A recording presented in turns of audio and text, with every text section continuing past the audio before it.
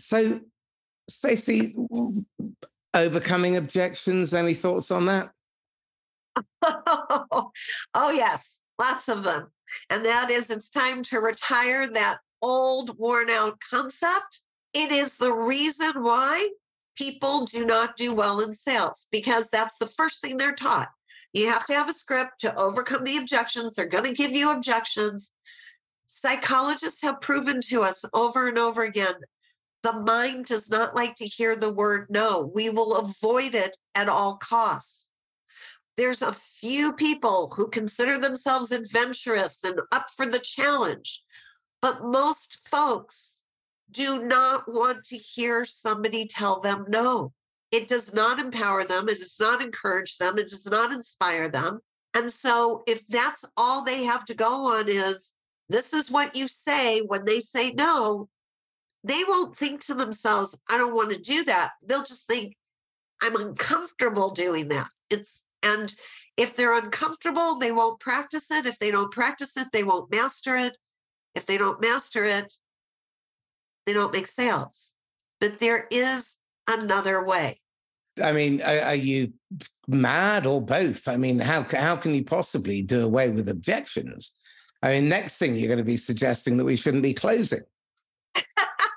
Yeah, how about that?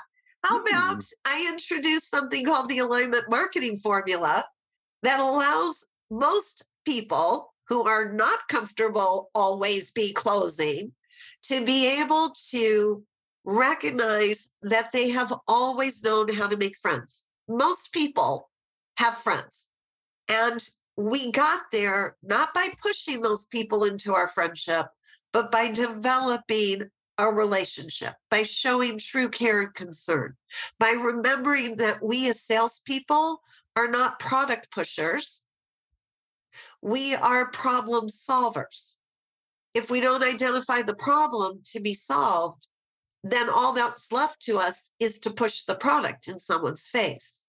And in this day and age, more and more people, nobody's ever liked it, but more and more people are saying, no, there's too many other ways I can purchase products. I do not need the salesperson bugging me. This is really interesting. Stacey Hall, welcome. Thank you. Stacey Great to be here with you. It's a pleasure. Stacey Hall is author of Selling from Your Comfort Zone. And you'll notice from today, the tenor of today's conversation, that we're going to be taking a pop at a few sacred cows. And we're going to be exploring why what you are telling your salespeople to do at the moment is hurting your sales. The research that came out recently from Matt Dixon and his team, in conjunction with Gong and Salesforce, 2.5 million calls. The pandemic was a gold mine for data on this. And the data that they've generated, which they published in a book called The Jolt Effect, actually indicates that of the 60% of opportunities that end up in the closed, lost, no decision, more than half of those end up in closed, lost, no decision because the salesperson has done what their idiot boss or their idiot sales trainer has taught them to do, which is to try and handle the objection, or if they don't do that, ratchet up the pain or ratchet up the better future and paint all those features and benefits all over again. None of which is what a human being, i.e. the pink stuff, the other end of the desk or phone, actually cares about. So, Stacey, tell us, how did you come to the amazing realization that buyers are human beings? I watched my father as from a young child. My dad wanted to have a job in geology. That's what he got his degree in. He couldn't find one. He loved people. Everybody said, you should go into sales. So he went into sales. And he would wake up every day excited to go talk to people. And then he'd have sales managers constantly telling him he was doing things wrong. He was letting them take advantage of him. And it's funny what you absorb as a child. I saw this. And what was interesting to me later on is that it didn't put me off of sales. I just felt sorry for my dad because I really felt that his way would have been more successful. But I'm listening to the tapes right away. He takes me to school. I'm listening to the tapes. I come home. My mom had a full-time job. So he was the one who got us after school and was cooking dinner before she got home. And the tapes would be rolling. And I'm listening to what they're saying. And I'm just going to tell you, You're a child of it never felt Nightingale right. Conant. Yeah. So fast forward many years, here I am selling my own coaching services, and I'm doing personal growth work for myself to gain confidence and all of that. And I start learning about the psychology of the mind, the neurology of the mind, and the way the mind works. That what we focus on is what we get. And I kept hearing this and kept hearing this. And I kept getting focus on the objections, focus on why. And so these two things were like two trains hitting for me. And in blue, I just got a brain boom and I went, why don't I teach people how to focus on getting the yes instead of the no? What would that look like? And the rest is history for me. And the impact in terms of the real life impact in terms of sales, because that's what people are ultimately paying people like you and I for. It's the result and that result being sustainable. So what sort of effect has it had on your clients? Well, I can tell you that a lot of my clients are actually in the network marketing industry, not all, but a lot of them have no business background in the first place. Come in, leave a job, represent a company, and that company doesn't teach them sales skills, it teaches them marketing, advertising skills. And then they wonder why people aren't just falling all over them to buy these products they're promoting. So when I teach them how to get in alignment with their own wisdom, they put the product aside. And this is true whether you're selling Xerox copiers, oops, probably shouldn't have done that, but I'm saying copiers or skincare products. It doesn't matter. The same philosophy holds true because people are people are people. First, you must know why you're selling that product. And Marcus, I'm sure you know the statistics. 55% of people, this is a very recent study, 55% of salespeople say they're selling the wrong product. Say they're selling the wrong product in these studies. And why are they still selling it? Where was that study? Because I think it's a HubSpot study. It's definitely in my book, Selling from Your Comfort Zone. I give all the resources for it. Right. But that just like dropped me in my tracks because if you know you're selling the wrong thing, you're misselling. Why are you still selling it? How dare you missell it? Yeah. Selling should be the most noble thing we do in our business. How dare you damage the customer in that way, damage the company in that way? Tell me this, why is it?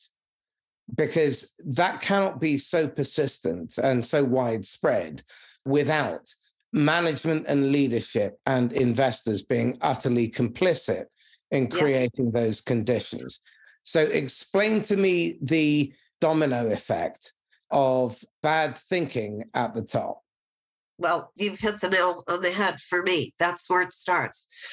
Companies that hire anybody who wants a job for sales, because they do expect that they're going to have to train them anyway. They spend a ton of money on sales training, tons and tons of money on sales training. The sales training always teaches, we'll say almost always, I'll give credit to the few sales trainers I know out there who are not doing this, but the vast majority, the ones that are considered the success stories, even after all these years of so much turnover in the sales departments, teach the script. All you have to do is learn the script, right? That's what they say. All you have to do is learn the script.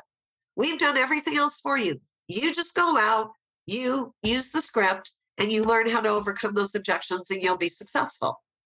That's where they're complicit. Instead of working with the individual sales professional to identify what they're excited about regarding the product, not telling them what they should be excited about, but finding out if there's any real connection to this product. And if there's not, if you can't find a way to personalize the story, you have no business selling that particular item. Go find something that you can personalize. that you can be passionate about, that you can show empathy to someone else about. So that's the distinction. Sales is, as you said, Marcus, I could leap through this screen and hug you. It is supposed to be the most noble profession because we're supposed to be problem solvers, not product pushers. I think we've got to get back to, or we've got to remember how the whole process of selling comes about. And we've got to stop trying to fight the evolutionary hardwiring that has been created inside human beings' heads and guts to protect them from other human beings who historically have been the greatest threat to our safety. Equally, they've also been the greatest solace. So our natural instinct under pressure, which everybody ignores, and I've ignored it for many years as well. I've had it in the back of my mind, but it never really came to my attention because you pay attention to what you pay attention to, and it's freeze, flight, or fight. But there's the fourth response, which is flocking. It's looking for the support of others. When you feel in danger or threatened or like you're failing and you need a bit of a hug, you go to other people. And the instinctive reaction of a buyer when a seller handles that objection with a feel, felt, found, or yet another negative reverse or something like that is, you're not answering my question. You're not allaying my concern. So I'm just going to ignore you. I'm going to be That's really right. polite, and I'm going to let your career die on the rocks because you deserve it. Yes. So we know, studies show over and over again, people will do more for acknowledgement than they even will for money. Yep. So if we take that and we recognize that our role in service to a client or a prospect is to acknowledge their concerns, to acknowledge their world, to acknowledge their situation, then it automatically tells us throw the script out because there's no way you can get into their head. And you start with questions. You find out, what are they dealing with? What's the company going through right now? And how does it affect their job? How can we be of the greatest support to them? How do they want us to stay in communication with them? Would they ever have a need for this product? And if so, under what circumstances? Questions show acknowledgement, respect, appreciation. That's what a client or a prospect wants to hear from us, not a product pitch that they could read in a brochure. I agree with you. And there's quite a build on this one. So, first of all, I think the one thing that salespeople do get taught is asking questions. But by and large, forgive me, but it's pretty shit. What they do is it tends to be orientated around BANT. It tends to be orientated around product. And it's not in any way instructive or provocative to the customer or the prospect. And what they're looking for from us is insight. It's helping them to better understand their problem, understand how they might move forward in their thinking towards solving it. Because what they really care about is an outcome. And they pay us all for results. And all any of us ever sell is change. And no one likes bad change and uncertain change, but they love good change and they love positive, certain change. So it's not like, I mean, you've been told a lot of lies by the gurus out there who've been peddling stuff that was out of date when Queen Victoria was a girl. Okay, none of this stuff, nothing that Stacey and I are teaching or talking to you about is new either. The reality is human beings have long, for 250,000 years, distrusted other human beings for good cause. They've also trusted other human beings for good cause.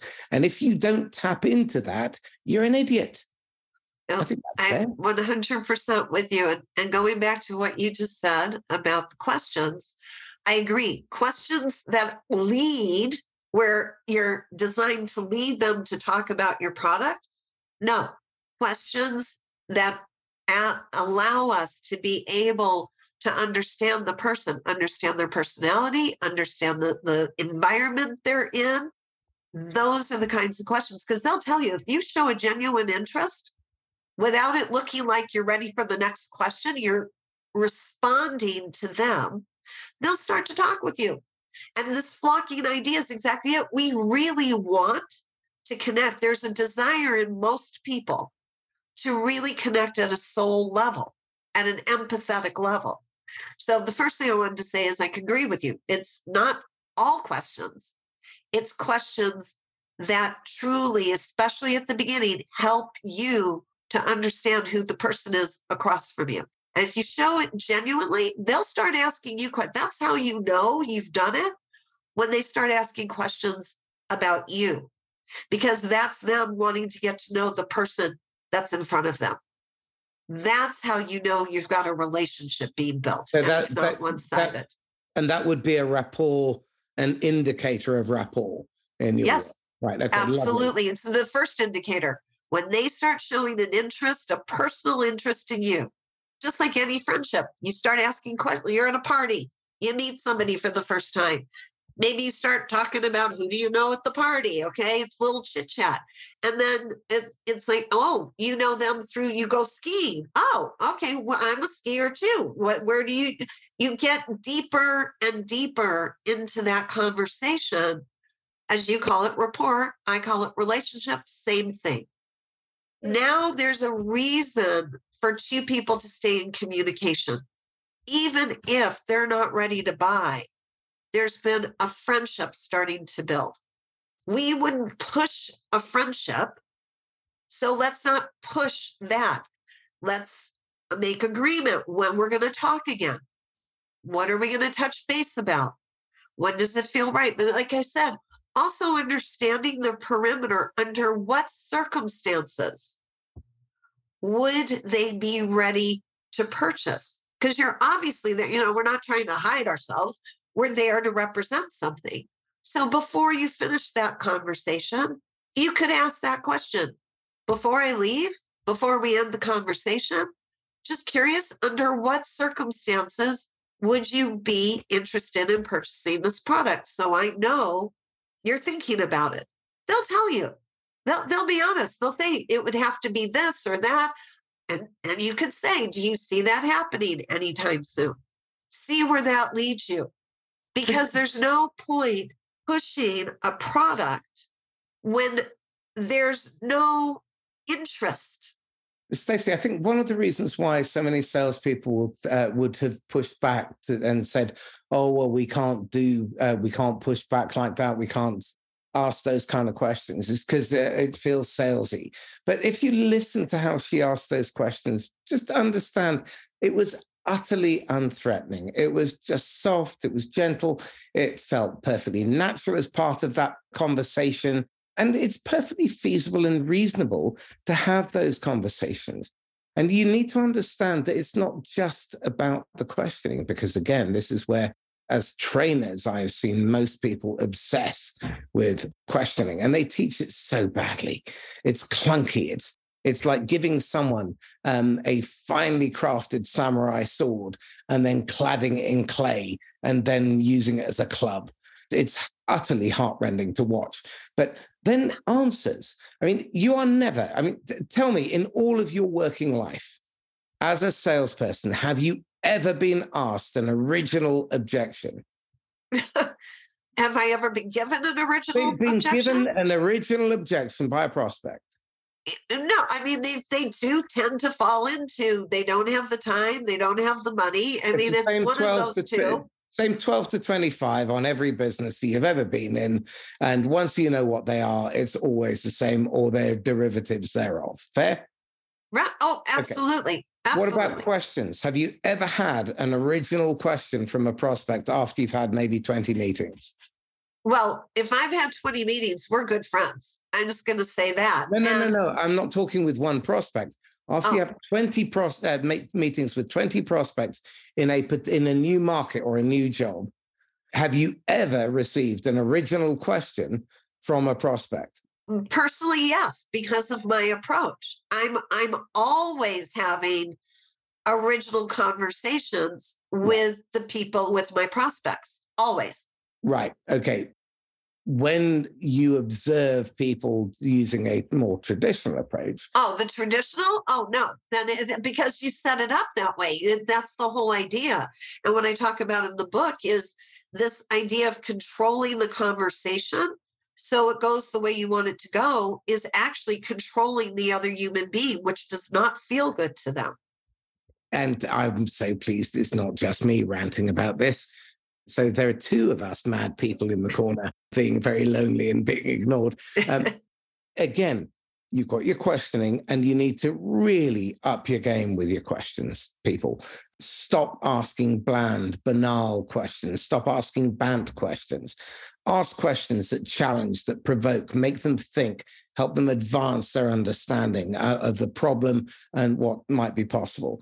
Really develop some good answers, because the chances of you being asked an original question about your company, your product, your service, your competitive landscape, your competitors, your marketplace, your products, your services is almost non-existent.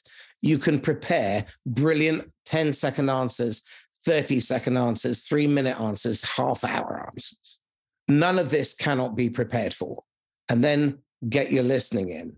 Learn how to listen properly. Listen not just to fill in the answer to, or ask your next question. And for goodness sake, listen to the end. That's where all the golden stuff is. If you're thinking about your next question, you're going to miss it. And the fourth pillar is the contextual awareness. If you do not understand how to read the situation and respond to what is being reflected back to you because of how you've turned up and behaved or misbehaved, you have no place trying to convince somebody of anything, because frankly, you're part of the problem. Absolutely.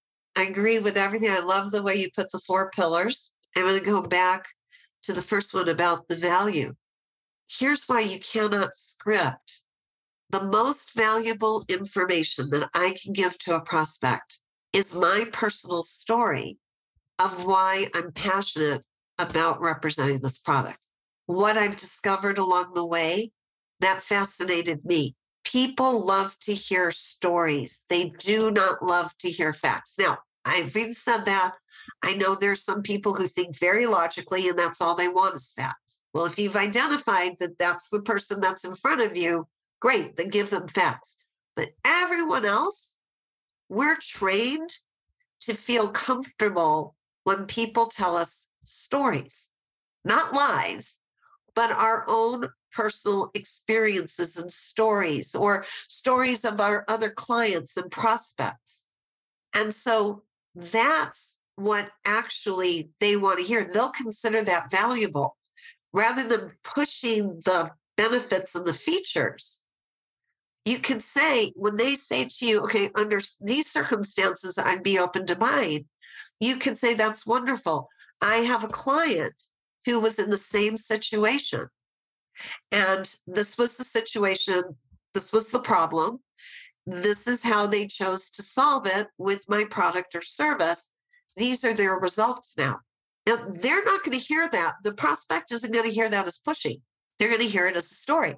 That's going to get their mind to operating in a particular way because they're going to be able to envision themselves in the story. Now, that's going to lead to a different kind of conversation.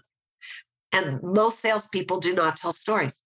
Again, we've got to stop trying to fight the way our brains are architected. For the last 250,000 years, barring the last maybe 2,000, our ancestors were stuck on the savannah looking up at the great ostrich in the sky or whatever it is, around campfires, telling stories. You hear stories of the flood in every continent. There are Aboriginal stories of a flood, and the evidence goes back about 21,000 years. Now, this is a narrative that has been passed down through generations across continents through 250 millennia or whatever, or 20 millennia. That's the power of story. It has a memory. Yes, it does. So tell me this. You've got a blank sheet of paper and you can design ideal sales manager. describe that person to me. Describe their qualities, their values, their habits. Okay. Well, the first thing is they've developed the ability to have empathy, that they will sit with a prospective sales professional and want to take the time to get to know them. What is driving that person? What personal challenges might they have that could get in the way of them being successful in their career? How much sales experience do they already have? And to explore if there's anything in this person's history that they could genuinely create a story around to connect to the product or service. Most sales managers don't take the time to do that. And I understand there's all sorts of laws and regulations, but we're not asking for you to violate any of that. You're going to have conversations with people anyway. Get to know your prospective salespeople like you want them to get to know their prospects and potential clients and customers. The next is education. A sales manager must be adept at educating in different styles. Not everybody learns the same way. So if you're responsible as a leader to developing other leaders on your team, and that's the other thing, a sales manager who develops followers will not be a winning sales manager. They will be a winning babysitter. So we want to have sales managers who are trained to educate in various styles. And those are out there. Psychologists can show you what the different styles are. Some people like visuals. Some people need stories. Some people prefer facts. So you've got to get to know your team and how they prefer to receive information, each person. And then encouragement. And here's something that made me cry, literally made me cry. Harvard Business Study last year on acknowledgement and encouragement of employees. 1/3 of all respondents said they never encourage the people who work for them. Never encourage. How can that be in this day and age? How can that still be that a manager doesn't see their role as an encourager? I don't get it. Come on, Stacey. I mean, we're not running a holiday camp. They're here to work. It's not our job to nanny these people. Talk about Victorian times, Marcus. What are we, like we're back in the workhouses? I don't think so. People looking for handouts and they just don't know how lucky they are. Why aren't they getting on their bike and finding la, la, la, la, la? Yeah, I mean, there's an awful lot of horseshit still floating around because there are idiots still in charge. And the problem is the pandemic didn't kill off the idiots. It killed off nice people. I might be careful about that, but that was some statement right there. Yeah, well, it just drives me insane that we waste so much time on what is, frankly, utterly pointless activities. The idea that a manager could think it's a good idea to have their people compete with one another instead of use that energy and effort to help each other so that the team and the company achieve their outcome and you win in a competitive landscape. Even better, why not just try and collaborate? I mean, one of my favorite moves this week has been to set up a dead lead swap with my competitors. That's fantastic. Yeah, about 8 of us are all teaming up because we're not always going to be right. So why not? The customer ends up with someone who's halfway decent, and one of us ends up winning. Make the pie bigger. I don't need to compete. First off, that's what associations were always built on, right? Trade associations. You come together, you collaborate.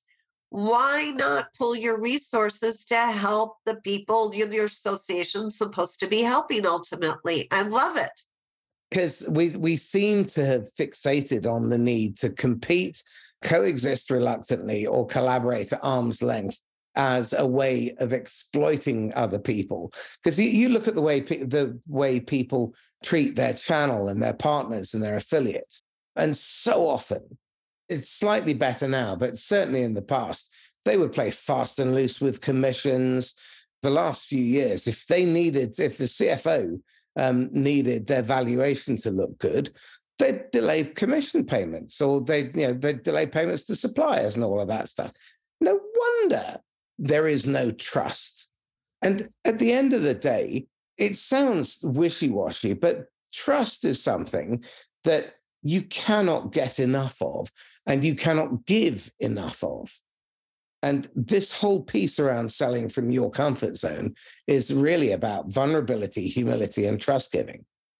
If 100% authenticity, because, and I didn't come up with this, I talk about it in the book, and it's out there. People have to know you, they have to like you, and they have to trust you before they will invest with you. That trust level, if you're selling a high ticket item, you've got a big bar to get over, because, as you said, people do not trust the organizations. So going in representing an organization, you've already got a bar that you have to prove you're not that dishonest person, that your company is not dishonest. So you don't come in on a level playing field if you're selling a high ticket item. A lower ticket item, even if the person doesn't trust the company, it doesn't take a lot of trust in you for them to play. If it doesn't cost that much, not a big risk.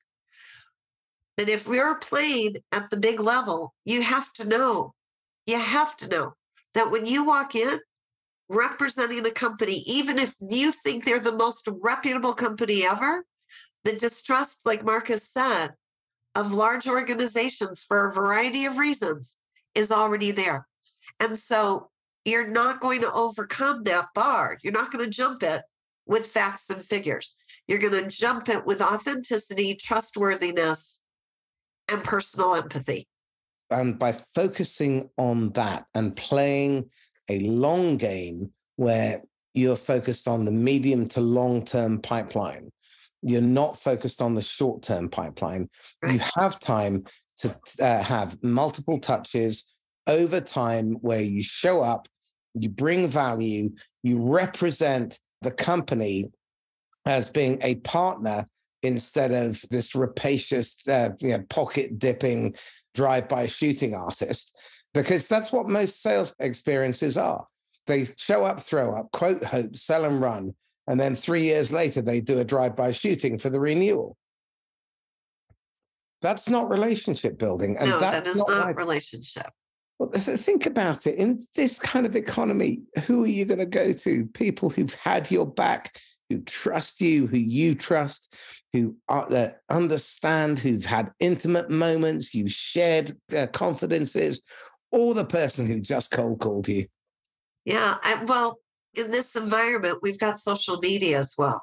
And if you can show up, sales professionals, if you can show up, as Marcus said early on, as thought leaders, sharing valuable information, if you put together your own newsletter, gathering information from the industry, from the marketplace, that helps them to be able to do their job better. That gives them a resource that they can rely on for up-to-date information. You are already setting yourself up ahead of anyone who sells what you sell and isn't doing that. That is what people don't want us constantly calling them. Are you ready yet? Are you ready yet? Are you ready yet? What they want is, if you're going to be in front of them, give them something of value.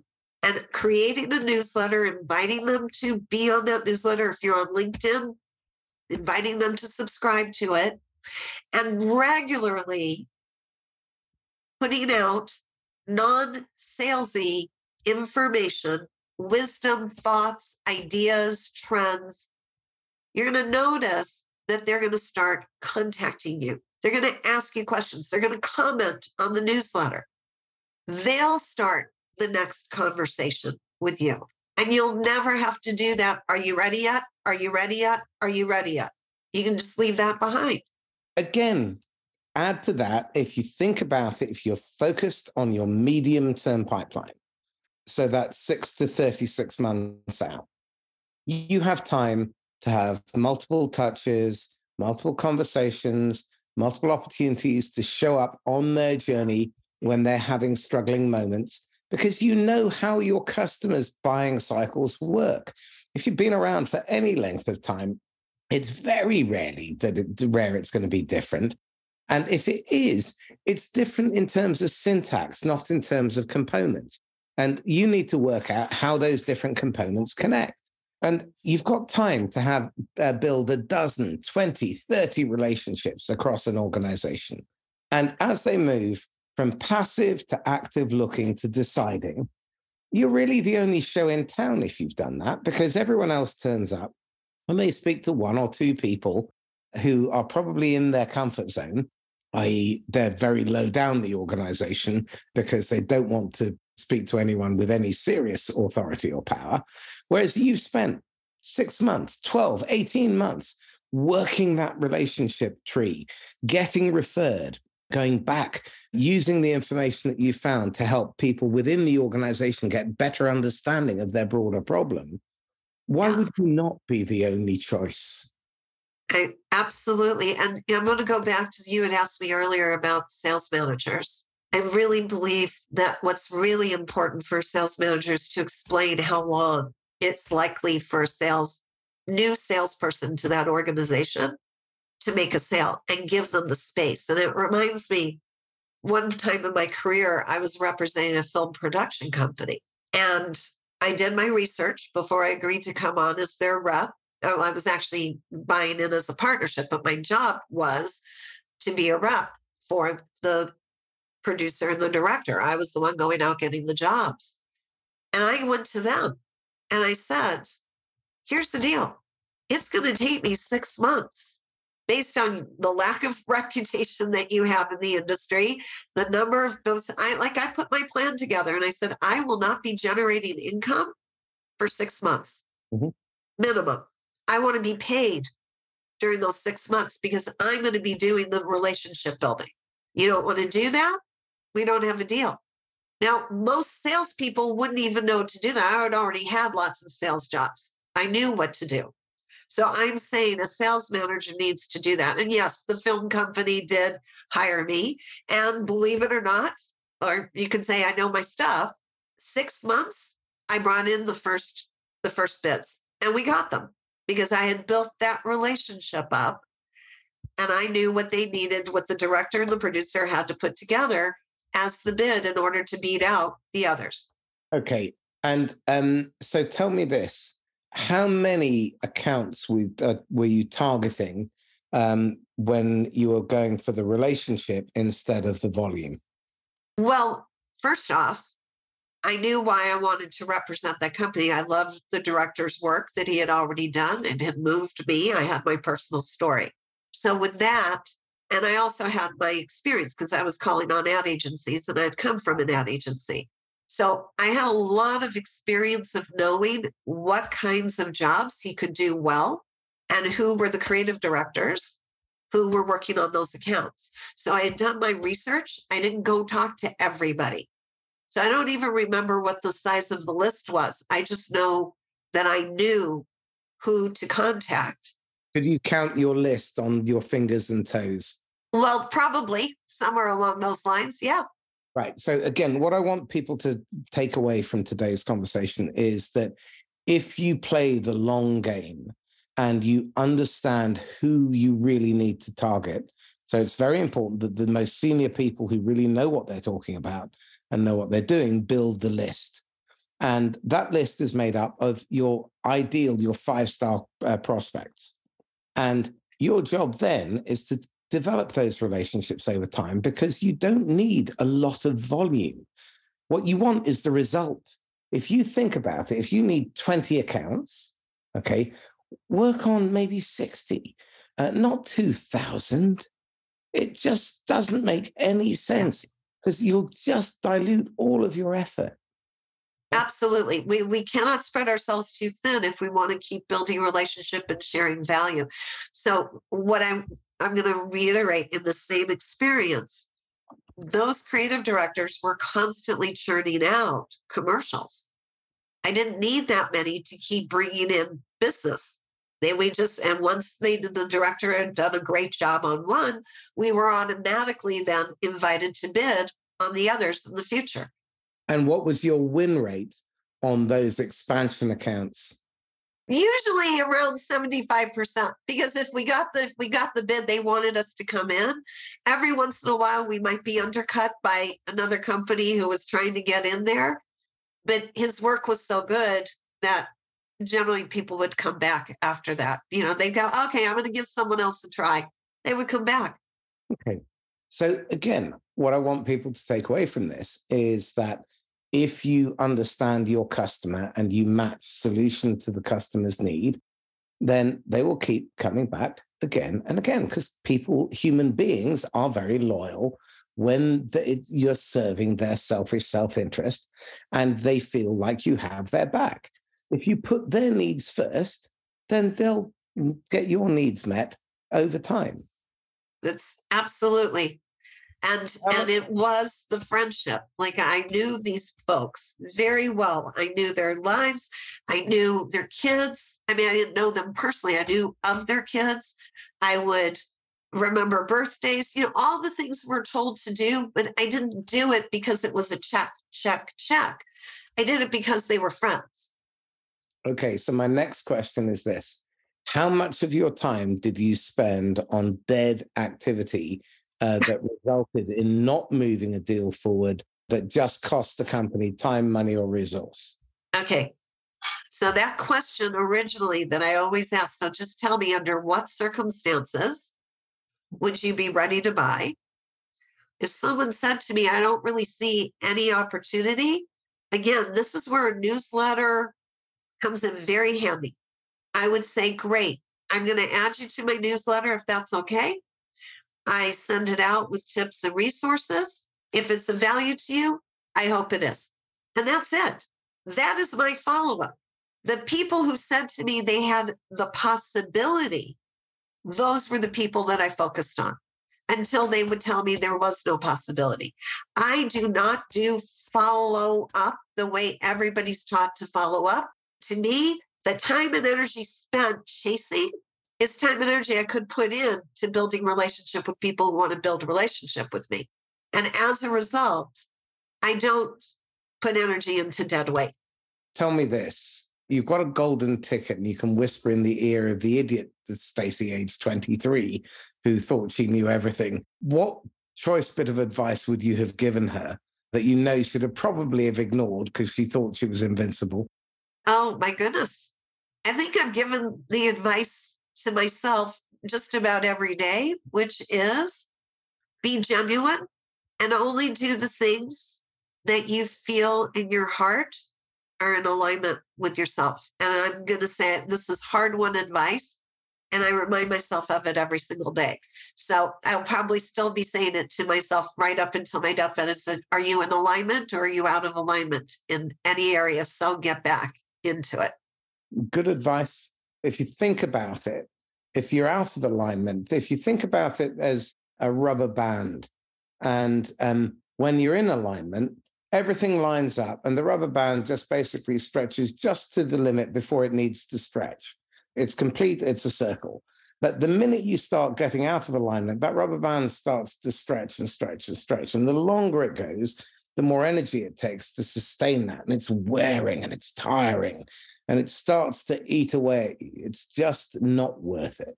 Stacey, this has been really, really very interesting. How can people get hold of you? The easiest way is my website because it's easy. Stacey, STACEY, ANN Hall, HALL.com, StaceyAnnHall.com.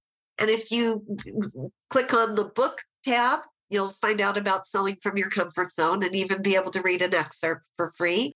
And if you click on the courses tab, the very first course is free to everybody. It's called The 8 Steps to a Sale.